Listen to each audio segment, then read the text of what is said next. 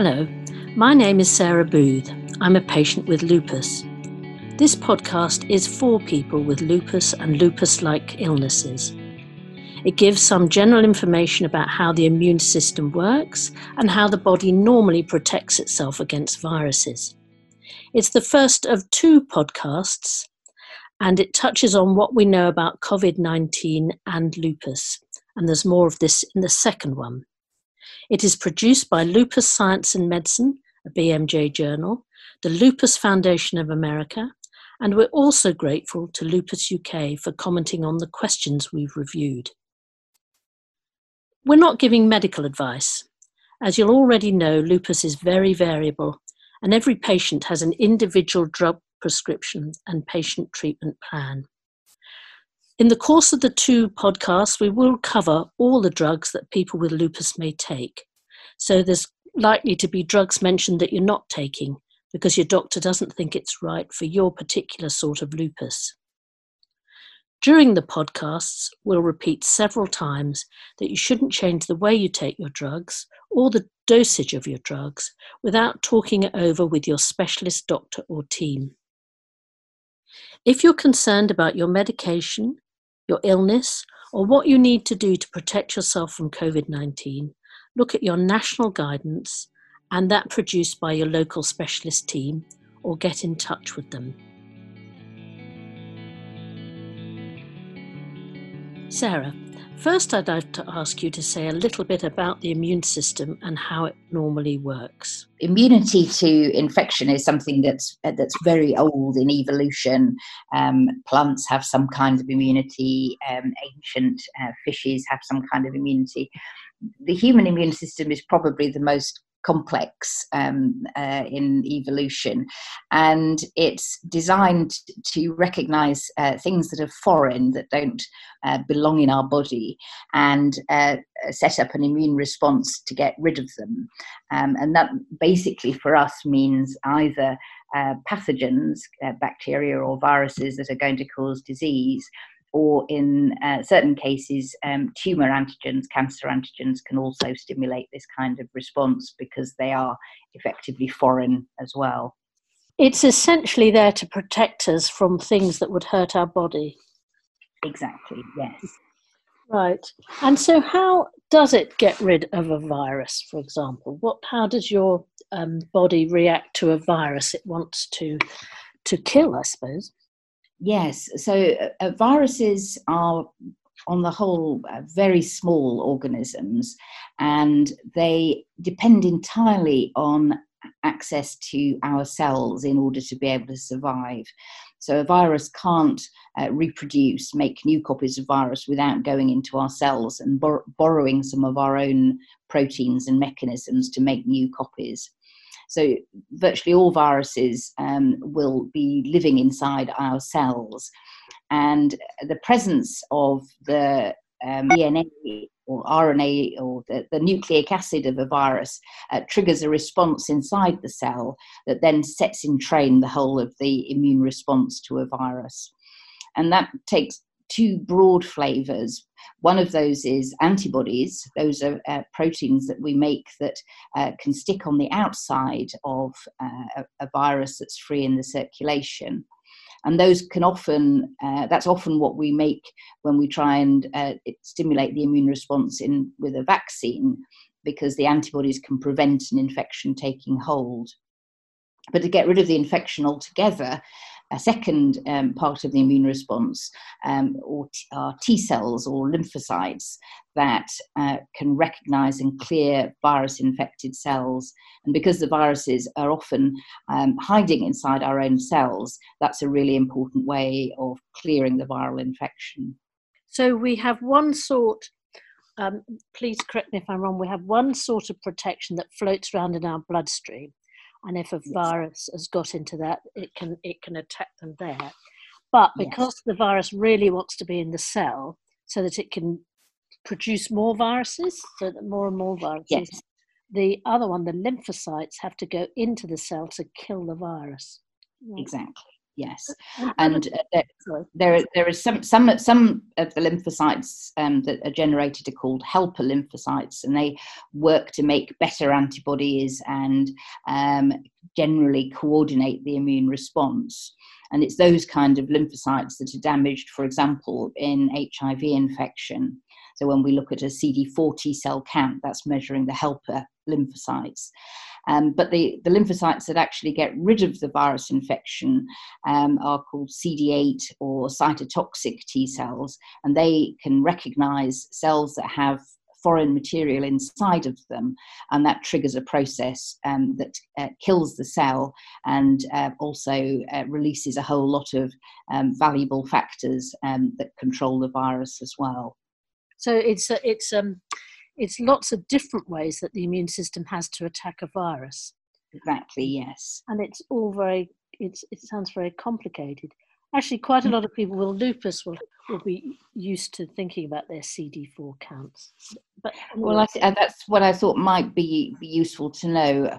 Obviously, people who are taking rituximab will have a problem making antibodies. So that's the issue with antibodies, and the T cells can be affected by the lupus itself or a number of other drugs that are used for lupus. So part of the immune system that defends us against viruses doesn't work as well with some of the drugs we're taking. And exactly, yes. Thank you. That's really helpful. What does immunosuppressed really mean? Well, it's a very broad but not a very specific term. So there are a variety of forms of immunosuppression, some that people are born with, some that come from drugs, some that are related to other kinds of illnesses. And lupus would be one of those kinds of illnesses where immunosuppression is part of the disease, but not the whole spectrum of disease. And that will vary over time as well. So in some cases it can be a shortage of antibodies. In some cases it can be a failure of the T cells, and it's not a very precise term. It's probably better to try and say specifically what part of the immune system is missing. And if we're a patient, then probably that's why it's so important to keep in touch with our own clinical team, because they'll understand more precisely how immunosuppressed we are, because there's absolutely, quite yes, a big range in lupus, isn't there? Yes, and for example, if you're taking particular monoclonal antibody drugs, they may pick off just one very precise part of the immune system and leave the rest of it intact. So that's quite a complicated process to understand, and something that the clinicians will have a good handle on that kind of complexity. Yeah, thank you very much. Can you say what COVID-19 means? Yes, so I think they're kind of clunky names. There are two names that are being used and that were given from a committee which was given the responsibility of coming up with names.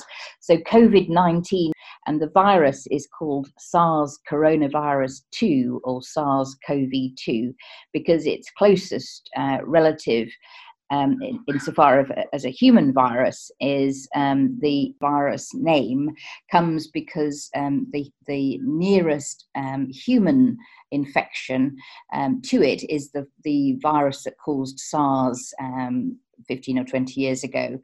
The SARS coronavirus caused an illness which was labeled SARS, the severe adult respiratory syndrome, that caused a short-lived but very severe outbreak in China, Hong Kong, Canada, and a few other parts of the world around 15 or 20 years ago. And that's the closest relative of this new coronavirus, at least out of human viruses. When the virus has been analysed, looking at its genetic sequence, the closest relative, and it really is a very close relationship, is a virus that infects a species of bat that's found in parts of China.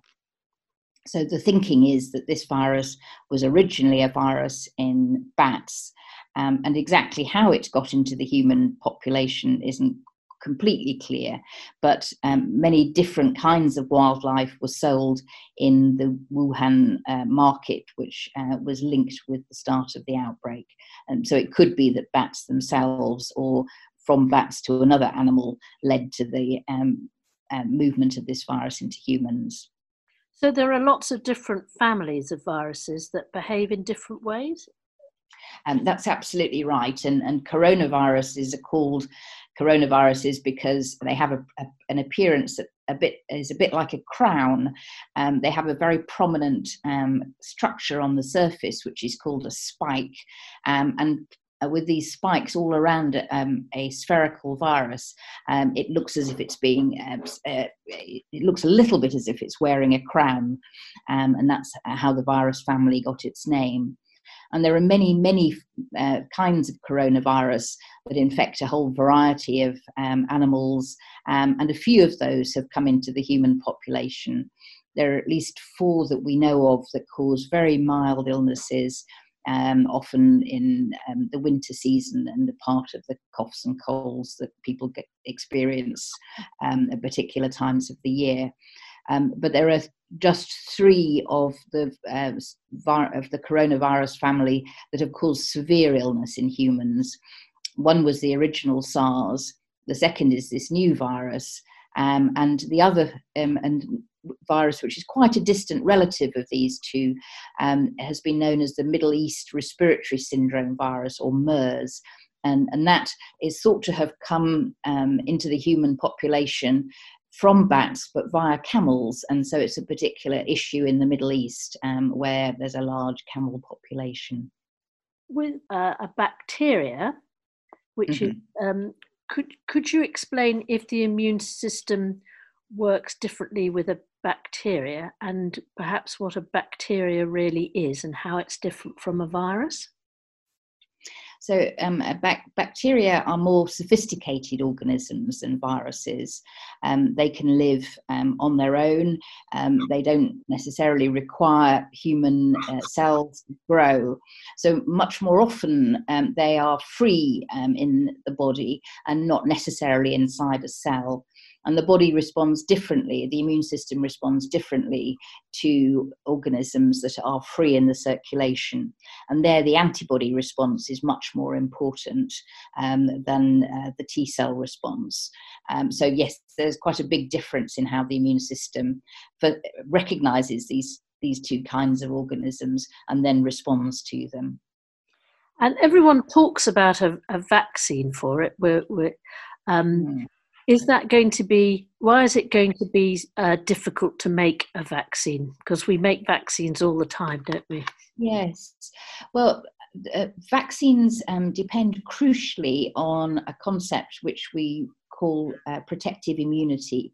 So that means that if you have a small dose of the measles virus, it gives you, as a vaccine, it gives you a long-lasting immune response that's almost as good as having had measles itself, in preventing you getting the virus ever again.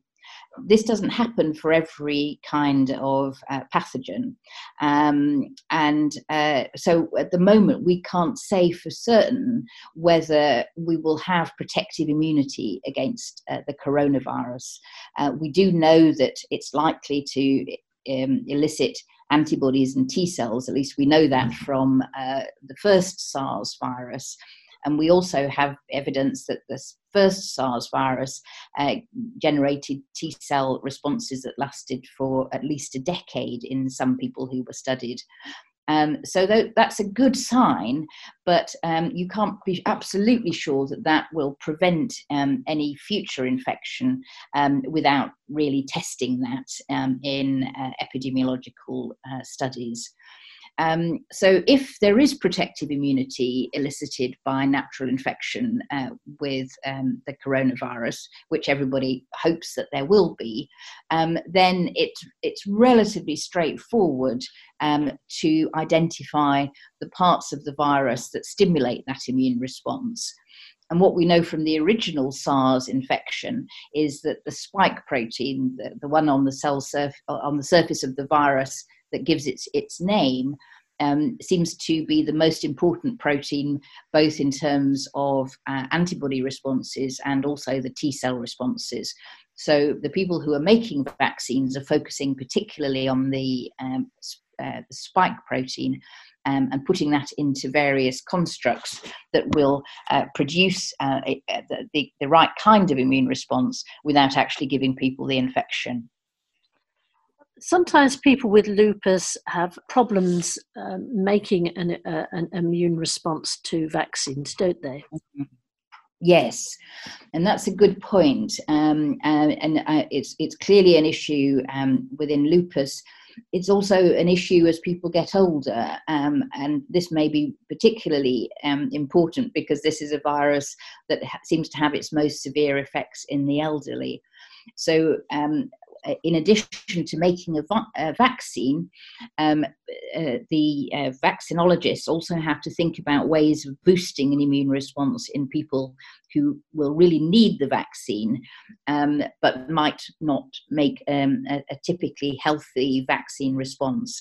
So that would include people with immune suppression from various underlying causes like lupus, but it would also include people in their 60s and 70s who may not naturally make a good response to vaccines. But we're always advised to have the flu vaccination because it does give us some protection, doesn't it? Exactly, yes. And the flu virus is remade every year because the flu virus changes a great deal.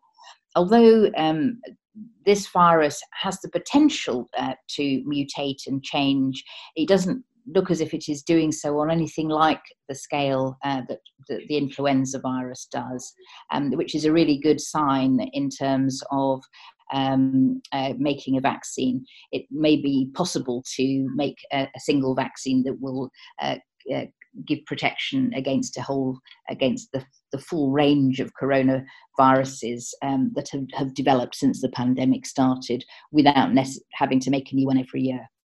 So that's good news, isn't it? Yeah, I think that's good news, yes. Could you tell me, one of the stories that people see in the newspapers and is discussed is that a lot of people had a viral infection at Christmas or around Christmas time where they lost their taste and smell and they felt very unwell and they had a cough for a long time. And some people say, oh, well, maybe that was coronavirus and has been around for longer than we think. What's your opinion of that? I personally think that's quite unlikely. This is a virus that's very new in the human population.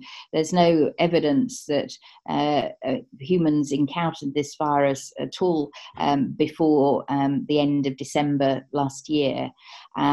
So I think that we can show by looking at the sequence of the virus and mapping how it's changed subtly as the infection has moved out from China and into other places, and it seems very unlikely it was here or any other parts of the world before emerging in China at the end of last year.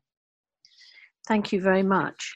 And it does seem to be more serious than ordinary flu, because a lot of people say, well, flu's here every year. Why are we making such a fuss? I think you're making a very good point there, because flu can be very serious, and particularly for people with a weakened immune system, which is why it's so important to have the vaccine. It's hard to be quite sure how what the risk of dying of this new virus is, because we don't have very accurate measurements of how many people are infected in a particular community, because that depends so much on how each government has deployed its testing. But the best estimates suggest around 1 in 100 people may die from infection with this virus, which is significantly higher than for influenza by 1 or 2 log orders of magnitude. So I think so. The feeling is that although flu can also be extremely nasty, particularly when a new strain for which people have very little immunity comes out. The evidence suggests that this virus causes a lot more deaths than a bad influenza epidemic would. Thank you. And one last question, please. Can you explain what the term herd immunity means? Yes, that's it's a very interesting concept, and it's mostly used in the concept of vaccines. So a good example is the measles vaccine, which is a really good vaccine and elicits very powerful immunity that protects people against measles for a very long time. But measles is highly infectious, much more infectious, in fact, than this new coronavirus.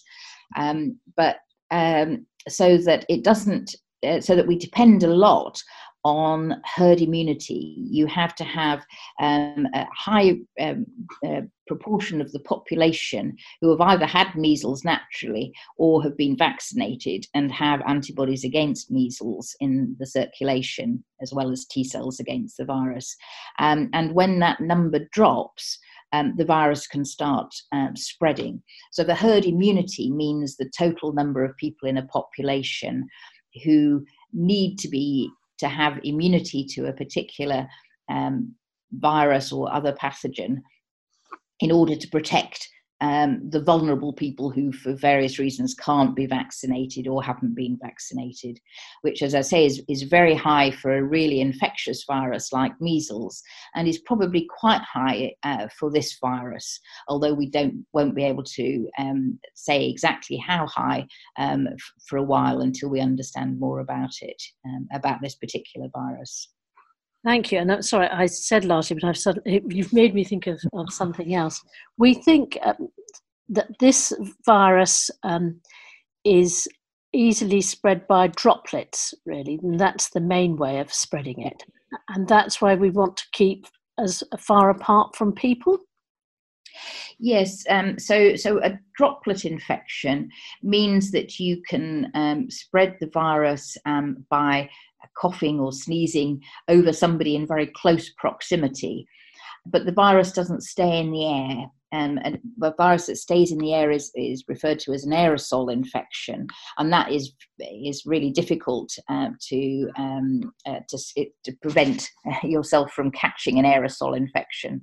But a droplet infection, as long as you don't, you're not close enough to somebody for them to sneeze directly or cough directly over you, that's a very high degree of protection.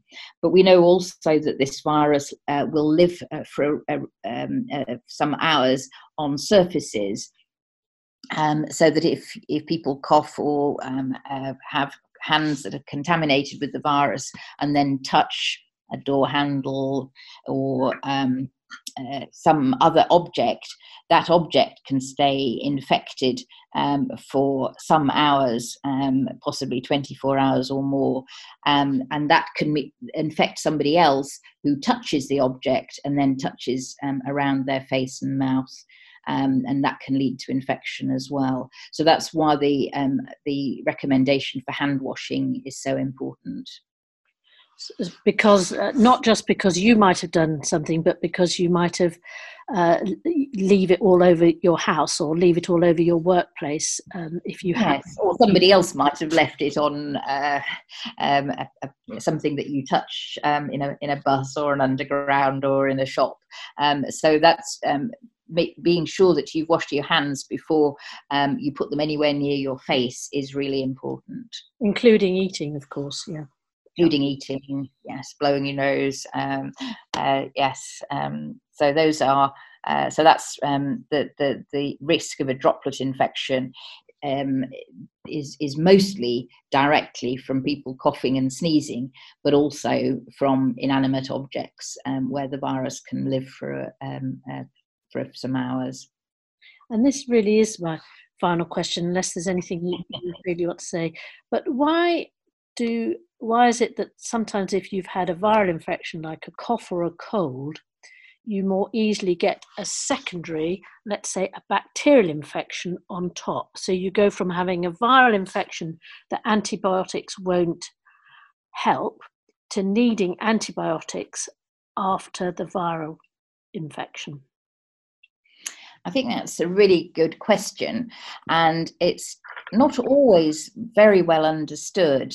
It's very commonly seen with bad outbreaks of influenza that people will get a bacterial pneumonia on top of the flu, and that's more serious than the influenza has been.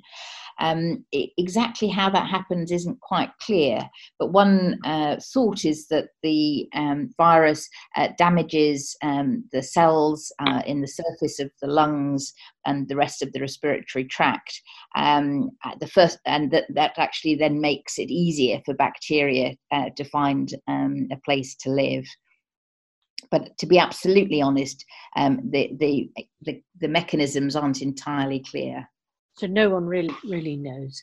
And it doesn't seem to happen so much with this coronavirus, apparently. Is that right? No. As far as people understand, it's the respiratory problems that a minority of people will get with this virus are due to an inflammatory reaction in the lung. So it's due to an overreaction of the immune system causing inflammation in the lung rather than a direct infection either by the virus itself or a bacterial infection following the virus.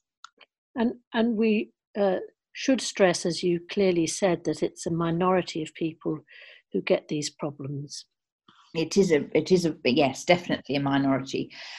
For most people, it's going to be a lot less than 1 in 100.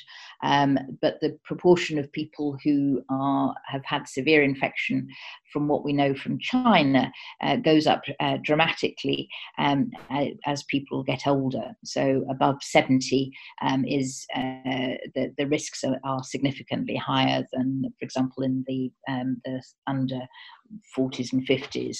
And something that's quite surprising, a lot of really nasty infections cause problems with older people, but they also cause problems with the very young.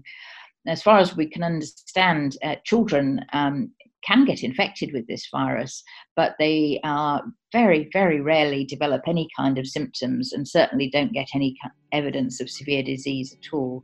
So we don't really know why the children do so well with this virus.